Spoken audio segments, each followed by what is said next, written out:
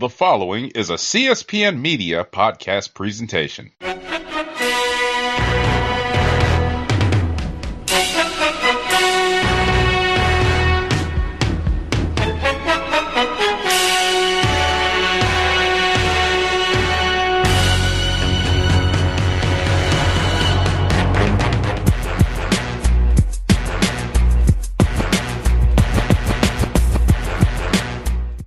Hello, and welcome to Know the Score. I'm your host, Don Delarente, and I'm joined by my co-host, the Libra icon, Dwayne. What's going on, Dwayne? Nothing too much. It's Thursday. We got a weekend of sports coming up. It's been a little minute, so let's get into it. I'm ready. All right, this is Know the Score being brought to you by the CSPN. You can find Know the Score on the web at cspn.us. You can also listen, download, and subscribe to Know the Score through Google Play, iTunes, SoundCloud, Stitcher Radio, Spotify, and also YouTube. NFL action coming off of, I think that was week 6 that we just wrapped up.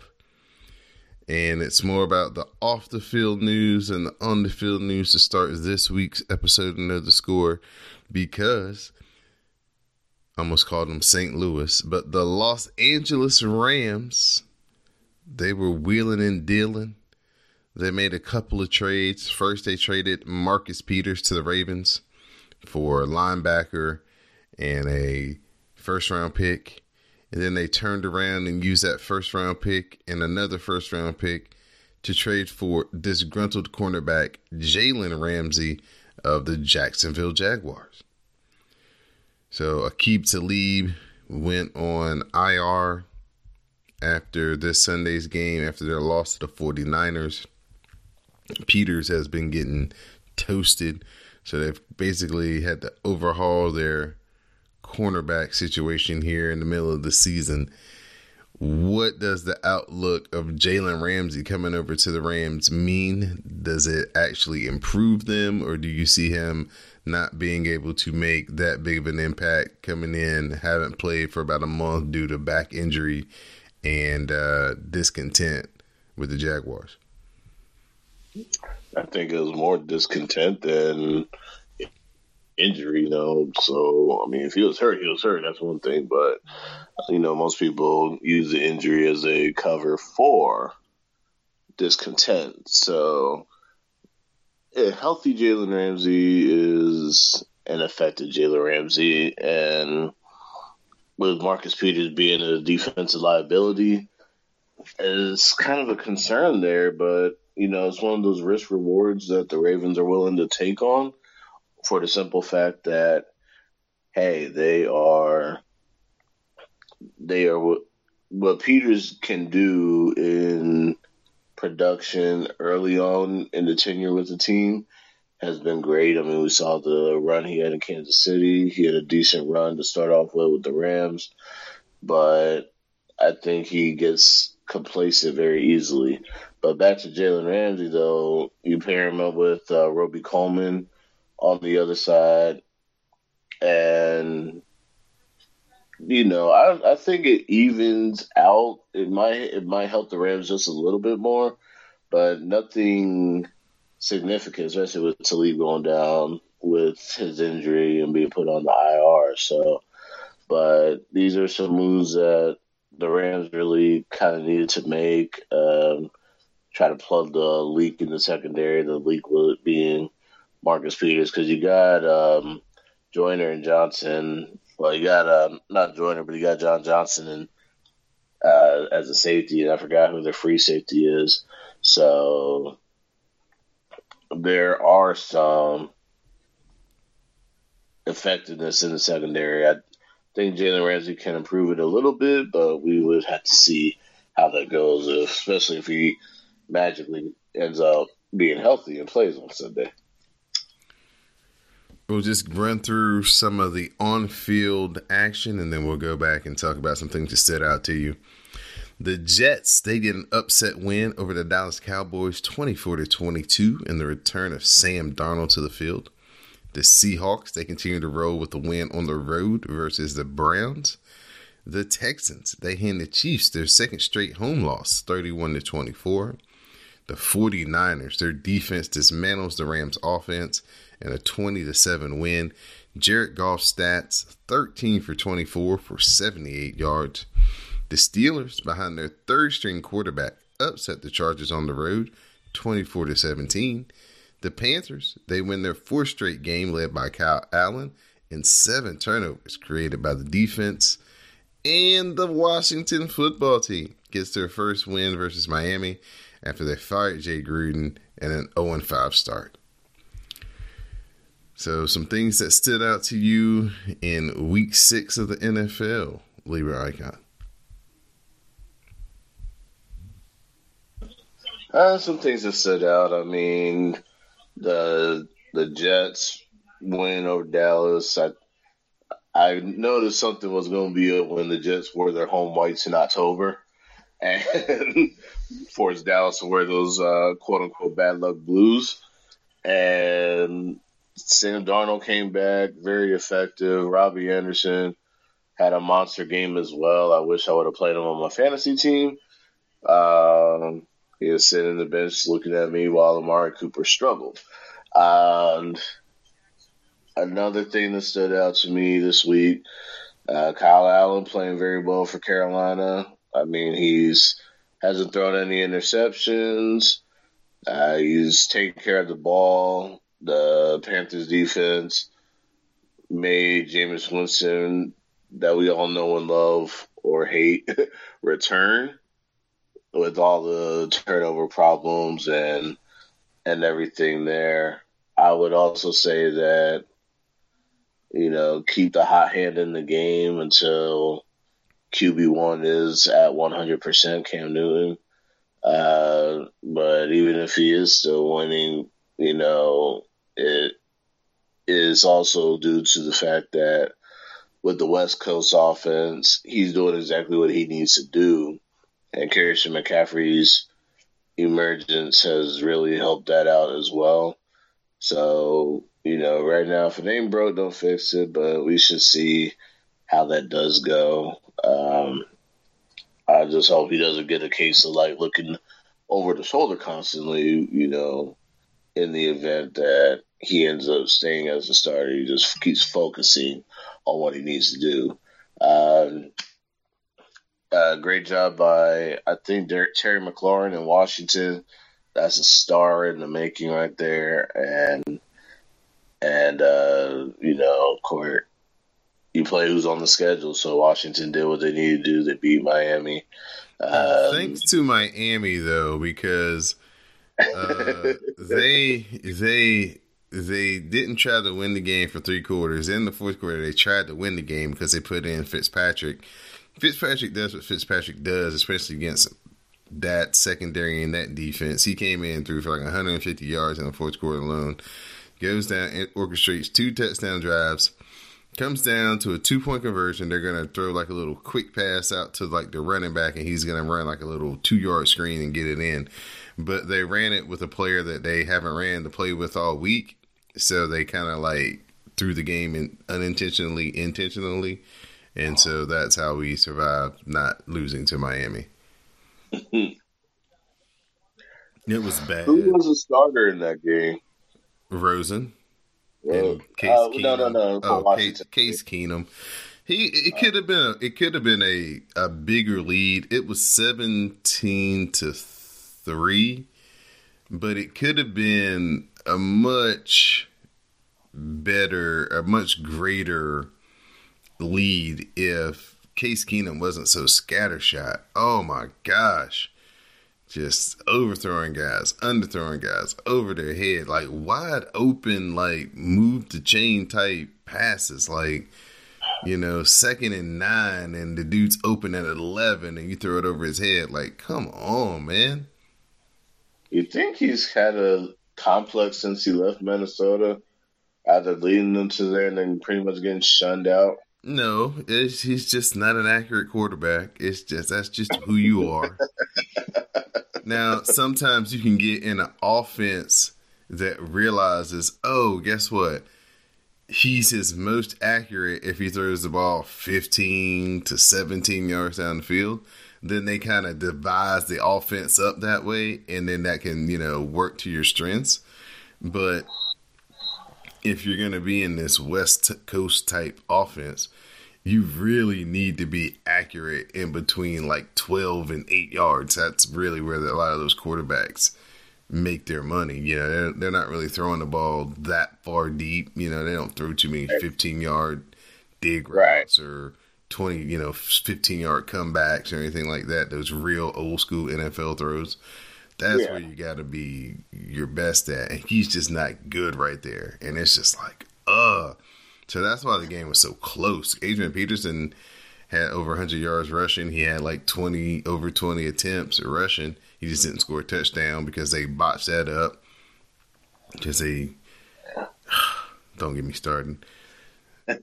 Everybody knows that when you run on first and goal at like the 1, you run on first down, and then when you don't get it, you play action fake on second down, because only bad things can happen. They're going to stop you for a loss, or you're going to end up fumbling the ball. And they ended up fumbling the ball, and so then they made it 3rd and goal from like the 3, and they didn't get it. They had to kick a field goal. Wow. But if you sorry. It's just a Sunday watching a bad team that doesn't want to rebuild and doesn't understand that it's time to rebuild, even though maybe there might be some light at the end of the tunnel, because reports are the Browns are interested in Trent Williams. They've been interested in Trent Williams, but it's getting to that point where they're starting to be really bad on the offensive line. They got to do something.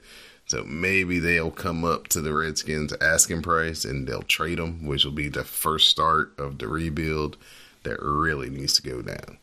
Free Trent Williams. Trade Ryan Kerrigan, cut Josh Norman,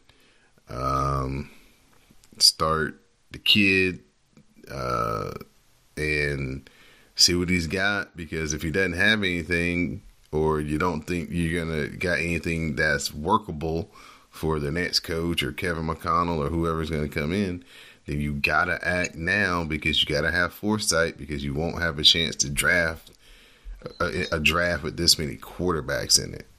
I'm not saying they're all going to be good, but it's so many that your odds are you won't get the bad one if you pick whether, they're going to finish this year with 3 or 4 wins. Right. There's like 6 quarterbacks, 8 quarterbacks that people are talking about for the draft. So it will be interesting to see how they finish the season. Bill Callahan's supposed to be bringing some more discipline. Everybody's talking about how Jay Gruden ran the kind of loose shit players type coach, and they weren't as disciplined and things weren't as tough as they maybe could have been. And so, Bill Callahan's supposed to be bringing some old schoolness into the practices and into the building. So we'll see how they finish up the end of the season. But yeah, it was very fortunate that they did not get beat by Miami. I have issues with the Chargers right now. One of my Super Bowl picks that I picked for the Super Bowl this year. And how you doing in that game of Madden, by the way? Are you winning? No, I'm not. That's 0-0. Oh, okay. Who you play with? I got the Texans right now. Try to just do a bomb from Watson to Hopkins. You got to run the ball first, man. Yeah, you're right. But yeah, the Steelers, man, they went in with their third-string quarterback. They upset the Chargers. I mean, Chargers doing what the Chargers do, get down 17-0 before they even begin to start looking like they're interested in playing. I mean, I understand that when they travel on the road to the East Coast, but this is at home on Sunday night. There's no excuse, especially against a team starting, quarterback getting his very first start in the NFL.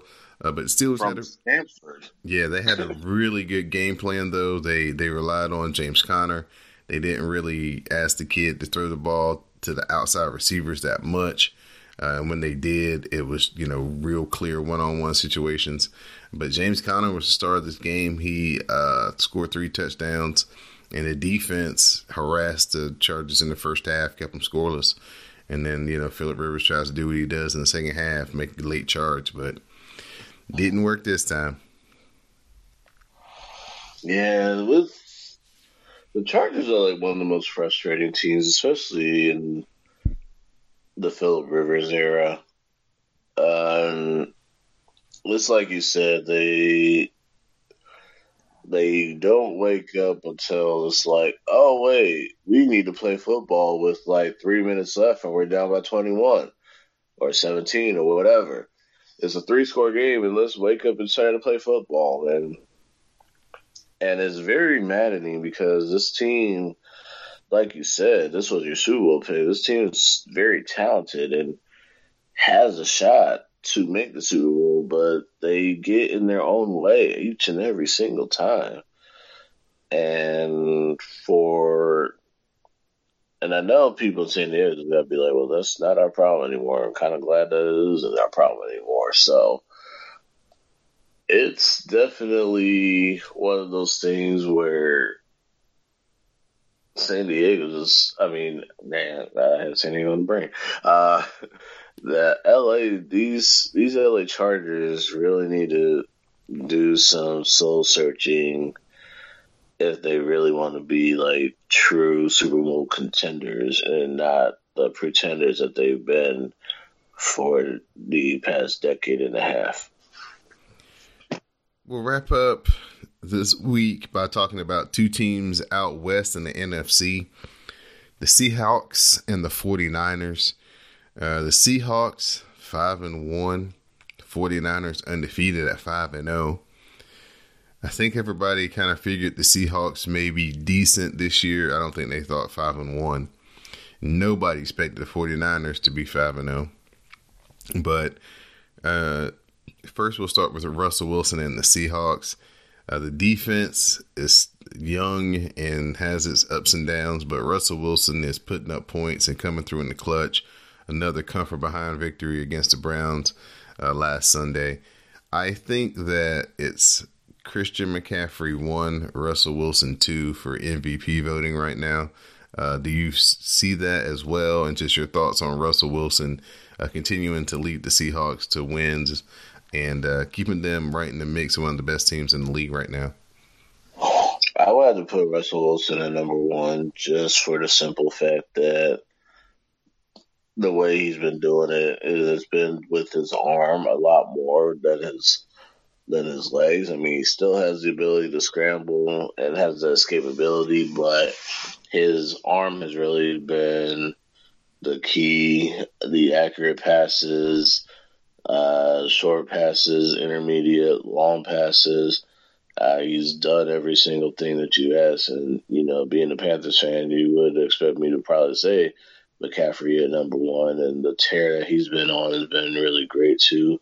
But I've really admired the way that Wilson has got the ball down the field, and right now the Seahawks do have the better record at the moment, so I would have to just put him out over CMC for the moment. But I think the fact that he's done well, the defense has played well. I mean, we really thought that, you know, the Seahawks defense would go to poo when the Legion of Boom era was over with, but they've really retooled and they've really rallied around Wagner, Wright, and among others. So, and Clowney addition has been really good for them as well. So, Seahawks have really played well. They've escaped a couple games. That Rams game they escaped. The Cleveland game this week they escaped as well. So, you know, gotta have a little bit of luck along with the skills that you do have in order to be real successful. So, shout out to the Seahawks for that. In the San Francisco 49ers, behind the two things that most football people say never go out of style, defense and running game, are 5-0. They, in 3 short years, have gone from, you know, the bottom of the bunch in the NFC West to now leading the division with this impressive win over the Rams on the road. Like I said, their defense was suffocating, holding Jared Goff to less than 80 yards passing. Todd Gurley did not play in that game, but if you watched the game and saw how fierce and how quick their defensive line is, I don't think it really would have mattered. So San Francisco really hasn't, gotten the play I think they would expect from Jimmy Garoppolo. He's been inconsistent at best, I think most of their people would say, coming off a knee injury and still as a young quarterback at that. I think he just started like his 16th or 17th game this past week. So what do you see the future for the 49ers? Are they just a team that's, getting better and learning how to win, and now they're, at 6-0, they're getting confidence too, and that this could be something that starts going downhill and they could be the next big thing in football? I think that I read an article before the season started, basically how the 49ers all had this belief that they were this good already before the season started. And that belief has translated onto the field. And like you said, it's been their defense, it's been their running game. And, if Jimmy G can get more consistency as a starting quarterback, then this team would definitely be very hard to stop. And even Jimmy said that I do have to be better, and all things considered, what he went through with that injury, but it also should have given him enough more time to study like various film and things of that sort, how to improve. Even though there's not that much bodies of work, but there's enough where you can say, hey, I need to do better with this, or hey, we need to work on that. And one can only hope that he's doing that now. But I definitely think that this 49ers team, they've been a pleasant surprise. It's one of those franchises that you want to be good all the time because it just makes for better drama. I mean, who remembers the rivalries between the rivalry games in the postseason with the Cowboys and the 49ers, or 49ers and Packers, or anything of that sort? I mean, look what we have now, as you see on the screen. And we'll get into that in just a moment. But I want to say that with the 49ers, they have great play in the secondary. Richard Sherman, Adrian Colbert, and then their line, Buckner, Solomon Thomas, Sheldon Day. Those guys have really been great for this team. So can they sustain it? We shall see. I think they have the capability because defense is going to be really paramount as the season goes forward. So, and Kyle Shanahan and John Lynch, they've done a great job getting this team to where they feel like they should be. And we can only see if the glory is coming back to the Northern California. All right, so we're going to shift over to talk about some playoff baseball over in the MLB. The Yankees, they swept the Twins, and the Astros defeated the Devil Rays in 5 games to advance to the American League Championship Series. Over in the National League, the Cardinals scored a record 10 runs in the top of the first inning to beat the Braves in Game 5. And the Nationals upset the Dodgers in Game 5 to set up the NLCS. Well, the Washington Nationals, they swept the Cardinals, and they're on their way to the first World Series in franchise history. The pitching in this series was phenomenal. Washington carried 2 no-hitters in the first 2 games past the 6th inning. Just fantastic. And Howie Kendrick came alive and their bats came alive. I think they scored 5 runs or more in every game of the series, which was amazing. So congrats to the Nationals. And Ron Zimmerman, very first National ever selected. He's still with the team, and so he gets to play in the World Series. So it's awesome for him. And the Astros, right now, they lead the American League Championship Series 2-1. They've had some impressive at-bats, and they actually won on a walk-off, and then they won 4-1 in Game 3. Garrett Cole pitched in Game 3. He has just been unbeatable. I think he hadn't lost a game since like July or June, somewhere back then.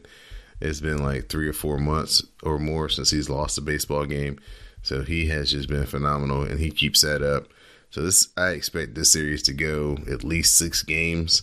It's just going to be who has enough bullpen, because, these teams are notorious for taking the starting pitchers into high pitch counts and getting into the bullpen early and then doing damage from there. So it'll just be who has the better bullpen, who's starting pitching can go the farthest, who can get 7 innings out of their starting pitching. That'll probably be the team that wins the series or the game more often than not. Dwayne, your thoughts on the Nationals, fellow National League East team representing the National League in this year's World Series? Boo! There we go. That's one of them. They were 19-31, man, and they turned the corner. Boo! Yeah, look, it pains me to say congratulations to the Nationals. It really does. But they definitely played great baseball. I think the Cardinals wasted all their runs on the Braves in that Game 5. And they just had nothing left at the end. And Washington surged. They've been surging at the right time. But, I hope the Astros win, because they really all I got left. Because this is going to be, if the Yankees end up coming back and winning, it's going to be 2009 all over again, where an NL East rival against the Yankees, and it's a Mets fan's worst nightmare. So, yeah, there's great stories here, and for the Nationals fans, and I know plenty of them, this is it's been a long wait for them, and, for them, I'm happy for, because they've been through a lot. We used to basically be like 3 things guaranteed in life: death, taxes, and a Washington Nationals playoff exit, and we can kind of change that to death, taxes, and playoff Kershaw.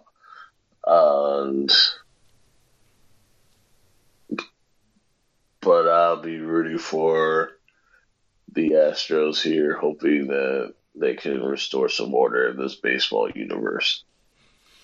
How do you see that series playing out? Do you see it the same way I do, that whoever has a better bullpen is probably going to win? Whoever has the better bullpen and whoever has enough left, because of that weather postponement, they lose their travel day. So because they lose their travel day, these teams are like, they may be playing 4 games in 4 days. So unless, because the Nationals ended things early, unless they can push game 6 and 7 in Houston back, we could be looking at, 4 straight games of baseball, and whoever has anything left in the tank would be the winner, essentially. You brought up Clayton Kershaw. He was once again the GOAT, as the Dodgers come up well short of their goals and expectations. The best team in the National League all season didn't make it out of the divisional round. where do the Dodgers go from here? Where does Clayton Kershaw go from here?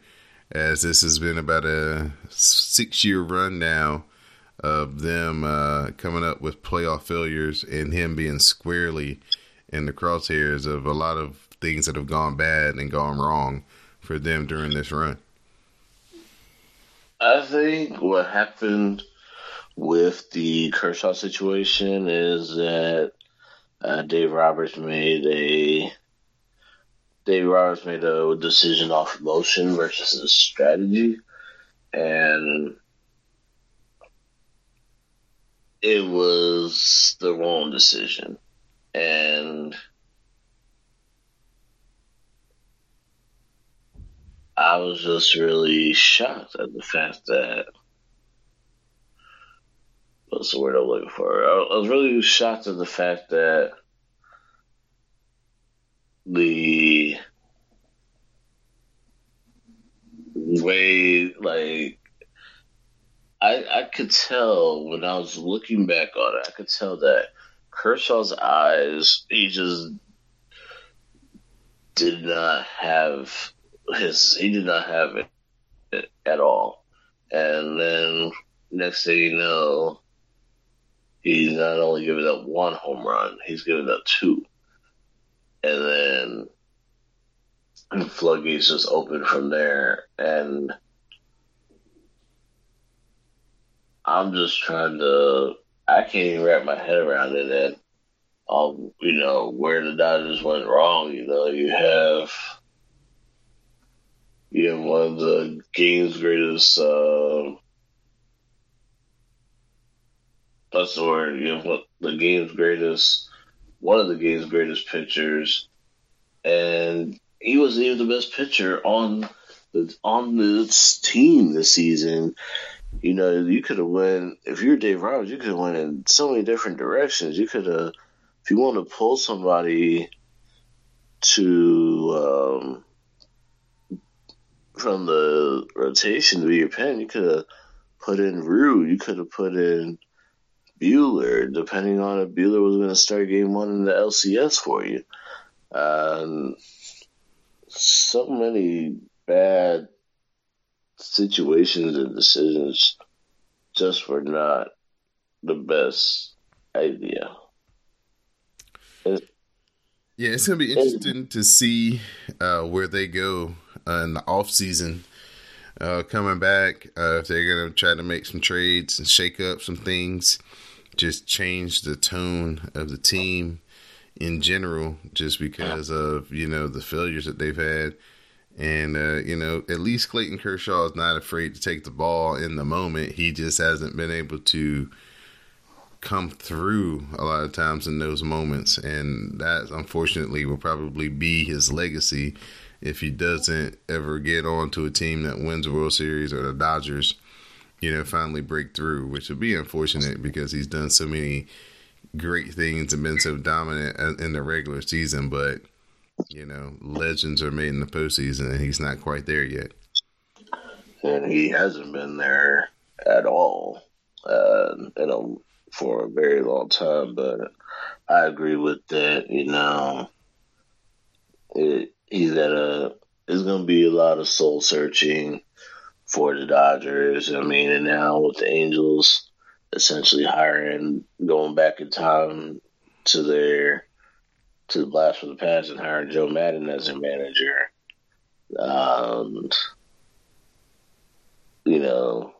They may not be the only team on the freeway that's gonna need a new look. So this is Know the Score. I'm your host, Don Delarente. I'm joined by my co-host, the Libra icon, Dwayne. Now we're about to shift over to some college football, our final segment here on this week's show. The Gamecocks of South Carolina, they went down between the hedges and they upset number 3 Georgia 20-17, 2 overtimes. Georgia's kicker just could not make any field goals on his home field. And that definitely helped South Carolina stay in the game and ultimately pull this upset. So kudos to South Carolina going down there to Georgia and getting that big win. This almost eliminates Georgia from being able to make it to the playoffs. They would need everybody to lose a game that's in front of them, like everybody in the top 5. And if you've seen Clemson's schedule, I don't think that's going to happen. So it's going to be tough for Georgia to get back into the mix. But on Saturday, when you saw this going down, what were your initial thoughts? And could you believe that Georgia let one get away at home? I should say I was pretty shocked by UGA's inability to close this game out. And, you know, part of me was like, is the ghost of Mark Richt still haunting Sanford Stadium? Because there's just no reason why they should not have gave South Carolina the game, and they literally did give them the game. And so, with that being said, am I shocked about it? No. Am I shocked about it? Yes, because it was a home game. I think that's part of the. I think that's part of the more amazing part, that it was in Athens versus Columbia. So I don't know what was going on with the kicking game for UGA, but this is something that definitely needs to be worked on. I hope he got 2 classes okay, or if he stayed home and took them online. So, yeah, that's pretty much how I saw it. Hopefully, when they get back to the field, they can put what's behind them, and then just move on forward. Other big news from the college football world this past weekend: LSU behind quarterback Joe Burrow. They beat Florida. They moved from number 5 to number 2 in the polls. Wisconsin, they had another statement win as they beat Michigan State 38-0. Oklahoma, they defeated Texas 34-27 in the Cotton Bowl, the Texas State Fair. Tradition, pageantry. Jalen Hurts' first time in the Red River rivalry, and he didn't have one of his better games, but Texas found a way to pull it out. CeeDee Lamb was actually the star in this game. But I think everybody will leave the weekend and head into this weekend talking about LSU. It looks like they found a quarterback. It looks like they've got a modern offense to finally go with a defense that's always been one of the best in the country. So this transformation of LSU this season, is this the year where LSU is the second team in the playoff and not Georgia or Alabama for that instance? Based on the way they've been playing and based on the, rising to number 2, I think they can definitely get there. They will have to meet Alabama, obviously. They will have to. What's the word I'm looking for? You have to see Alabama. You'll have to see. I was going to. Do they see Georgia or not? I'm not sure. They play Auburn. I know they play Auburn. Yeah, they play Auburn. Yeah, Auburn, Alabama. So there are a lot of things at stake here. So, as a matter of fact, let me check this out real quick because I want to look at who they have coming up. Because, like I said, you got Alabama, Auburn, and there's no reason why I don't see them not being number 2. Especially if they beat Alabama. If they beat Alabama, they're definitely a lot. They got Mississippi State this Saturday. and then Auburn the week after. So that Auburn game is going to be huge on October 26th. They're off on November 2nd, and then November 9th, they go to Tuscaloosa to take on Alabama. Yeah, so that'll be one of the showdown games if they can get past Auburn. But if they can get past Auburn and Ohio State has a slip up, or even if Ohio State doesn't, just with the quality of wins, when they go play Alabama on November 9th, LSU could be number one if they're undefeated, because that would have been a quality of win. And by that time, that playoff schedule comes out where, they take into consideration who you beat and how you beat them and all that good stuff. So Ohio State, let's give them some love. They didn't play really a national game this week, but they are just doing what they're supposed to do. They're winning. Fields is looking good. Their defense, Chase Taylor, looks like a person that I want the Washington football team to draft. He's, they put out a good track record here the past 3 out of 4 years with the two Bosa brothers, and now it looks like Chase Young. So Ohio State defensively, producing some guys that are getting after quarterback and making a difference in the NFL. They're just really well coached, and they've met every test with flying colors. But it'll be interesting to see once the schedule gets a little bit harder here in the second half of the season, what they come up with and if they can remain undefeated. Some of the top matchups for this weekend, top 25, we're going to have Oregon. They're going to face off against Washington. Arizona State, the Fighting Herms. They beat Washington. They beat Michigan State. They've actually had a bunch of good wins this year. They're going to face off against Utah, and probably the biggest game of the weekend with the most notoriety, Penn State is going to go up to the Big House to play Michigan. Penn State's been really impressive their last 3 wins. They've been really had some offensive explosions. Michigan's been kind of a mixed bag. They barely beat Army. They exploded against Rutgers, and they struggled in their last game offensively. So it will be interesting to see which Michigan offense shows up. Their defense is very good, but they're not getting any support week in and week out from the other side of the ball. Shea Patterson's not doing the job.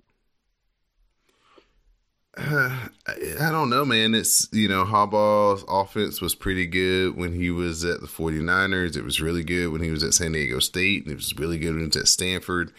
It was okay when they first got here to Michigan, but I don't know if he's kind of trapped in between doing his traditional 2 tight end, heavy formation football and trying to kind of play in the dual quarterback landscape too.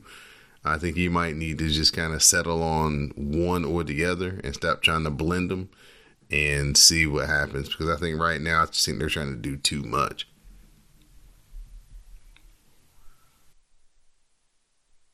Yeah, I agree, because this team came in with such high hopes, and a lot of these, and it's really been the refrain for the last 6 years.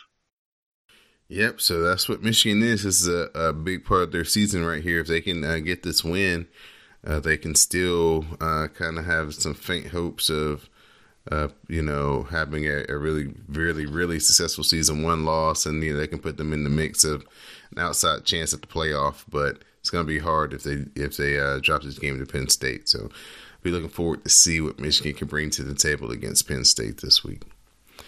At this point, Dwayne, I'm going to turn it over to you, buddy, for your shout-outs and thank yous. All right. Shout out to you, Don. Thank you for allowing me to be your co-host for this show. I enjoy it all the time. Also, thank you also for bringing my new podcast, Heel Heat, to the CSPN. Be sure to check that out. Then today is a special day because I wanted to shout out to my parents, because 35 years ago, I was brought into this world. So, as we record this, so happy birthday to Classic as well, my birthday twin, and definitely glad to be a part of this. It's been a long journey for me, a long personal journey. I haven't really been the best person, the best friend, the best anything, you name it. I probably haven't been the best at it, but I have spent the last few years getting myself back on track, and I'm doing things that I love, including this podcast. So, really want to thank everybody, thank you for the opportunity, and it really means a lot to me. Finally, my final thought: Patrick Marleau returns to San Jose after the Sharks were starting off 0-4. Marleau comes back home. He was drafted by the Sharks in '97. Left after 20 years. He played 2 seasons in Toronto with the Maple Leafs. Got bought out by Carolina after he got traded to the Hurricanes. Basically, Marleau was not going to sign anywhere else but San Jose. And at the time, the Sharks really weren't interested. But as they hit the gates with a stumbling start, they reached out to Marleau. Marleau comes in, and the Sharks have won 3 straight, including the 5-2 win over the aforementioned Hurricanes. So, looks like I'm going to be stressing over hockey all season long, so I can't wait for that. But great job. Welcome back, Marleau, to basically welcome back home, and he's definitely going to be retiring as a Shark when that time comes. Happy birthday wishes to you, Dwayne, from everyone here on the CSPN. Congratulations on the debut of the Heel Heat podcast here on the CSPN as well. So you can check Dwayne out there with his co-host Sean.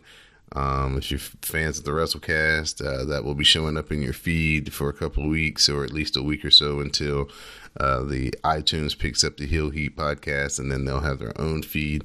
So please check them out, support them, give them feedback, interact, rate, and review, do all the good things that you normally would for all the other podcasts here on the CSPN. Give a shout out to everybody that listens. Please support the podcast by supporting our sponsors over on the CSPN.us. Click our tab that says keep our podcast free at the top of the page. Do some shopping with Amazon. Some of your purchase will come back to the CSPN to help keep the podcast free. Also, you can support the show and the network by becoming a patron over on our Patreon page. We have a $1 tier, a $3 tier, and a $5 tier. If you do sign up at the $3 and $5 tier, you do gain access to exclusive content that's only on Patreon. That's patreon.com/CSPN media to sign up. Like I said, $3 and $5 tiers, you gain exclusive access to exclusive content only found on the Patreon page. My final thought will be to the young guns in NASCAR. We're in the playoffs of NASCAR, and the last 3 winners have all been, quote unquote, the young guns. We had Chase Elliott win at the Roval. Then we had Kyle Larson. He won at Dover.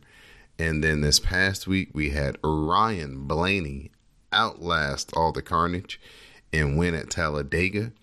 It's definitely the boost that NASCAR needs. These are the guys who are going to take the sport along in the next decade to 15 years.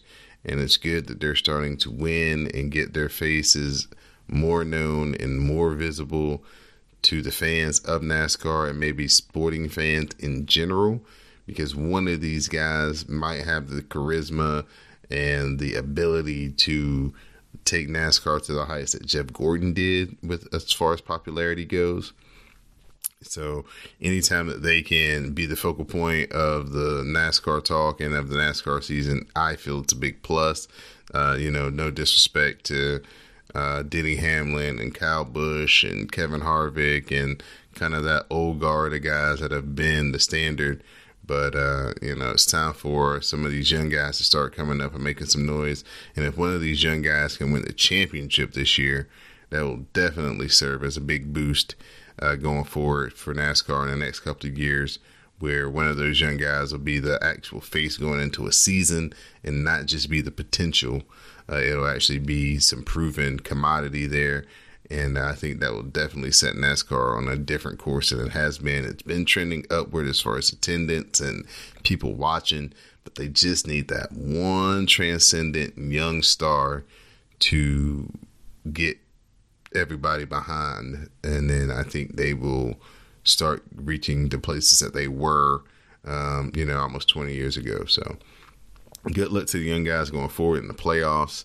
And we'll see who comes out victorious in about I think it's about another 6 weeks, and then they'll have the championship race, or 5 weeks, and they'll have the championship race, which is always exciting. So, for my co-host, the Libra Icon, I'm your host, Don Delarente, and now you know the score.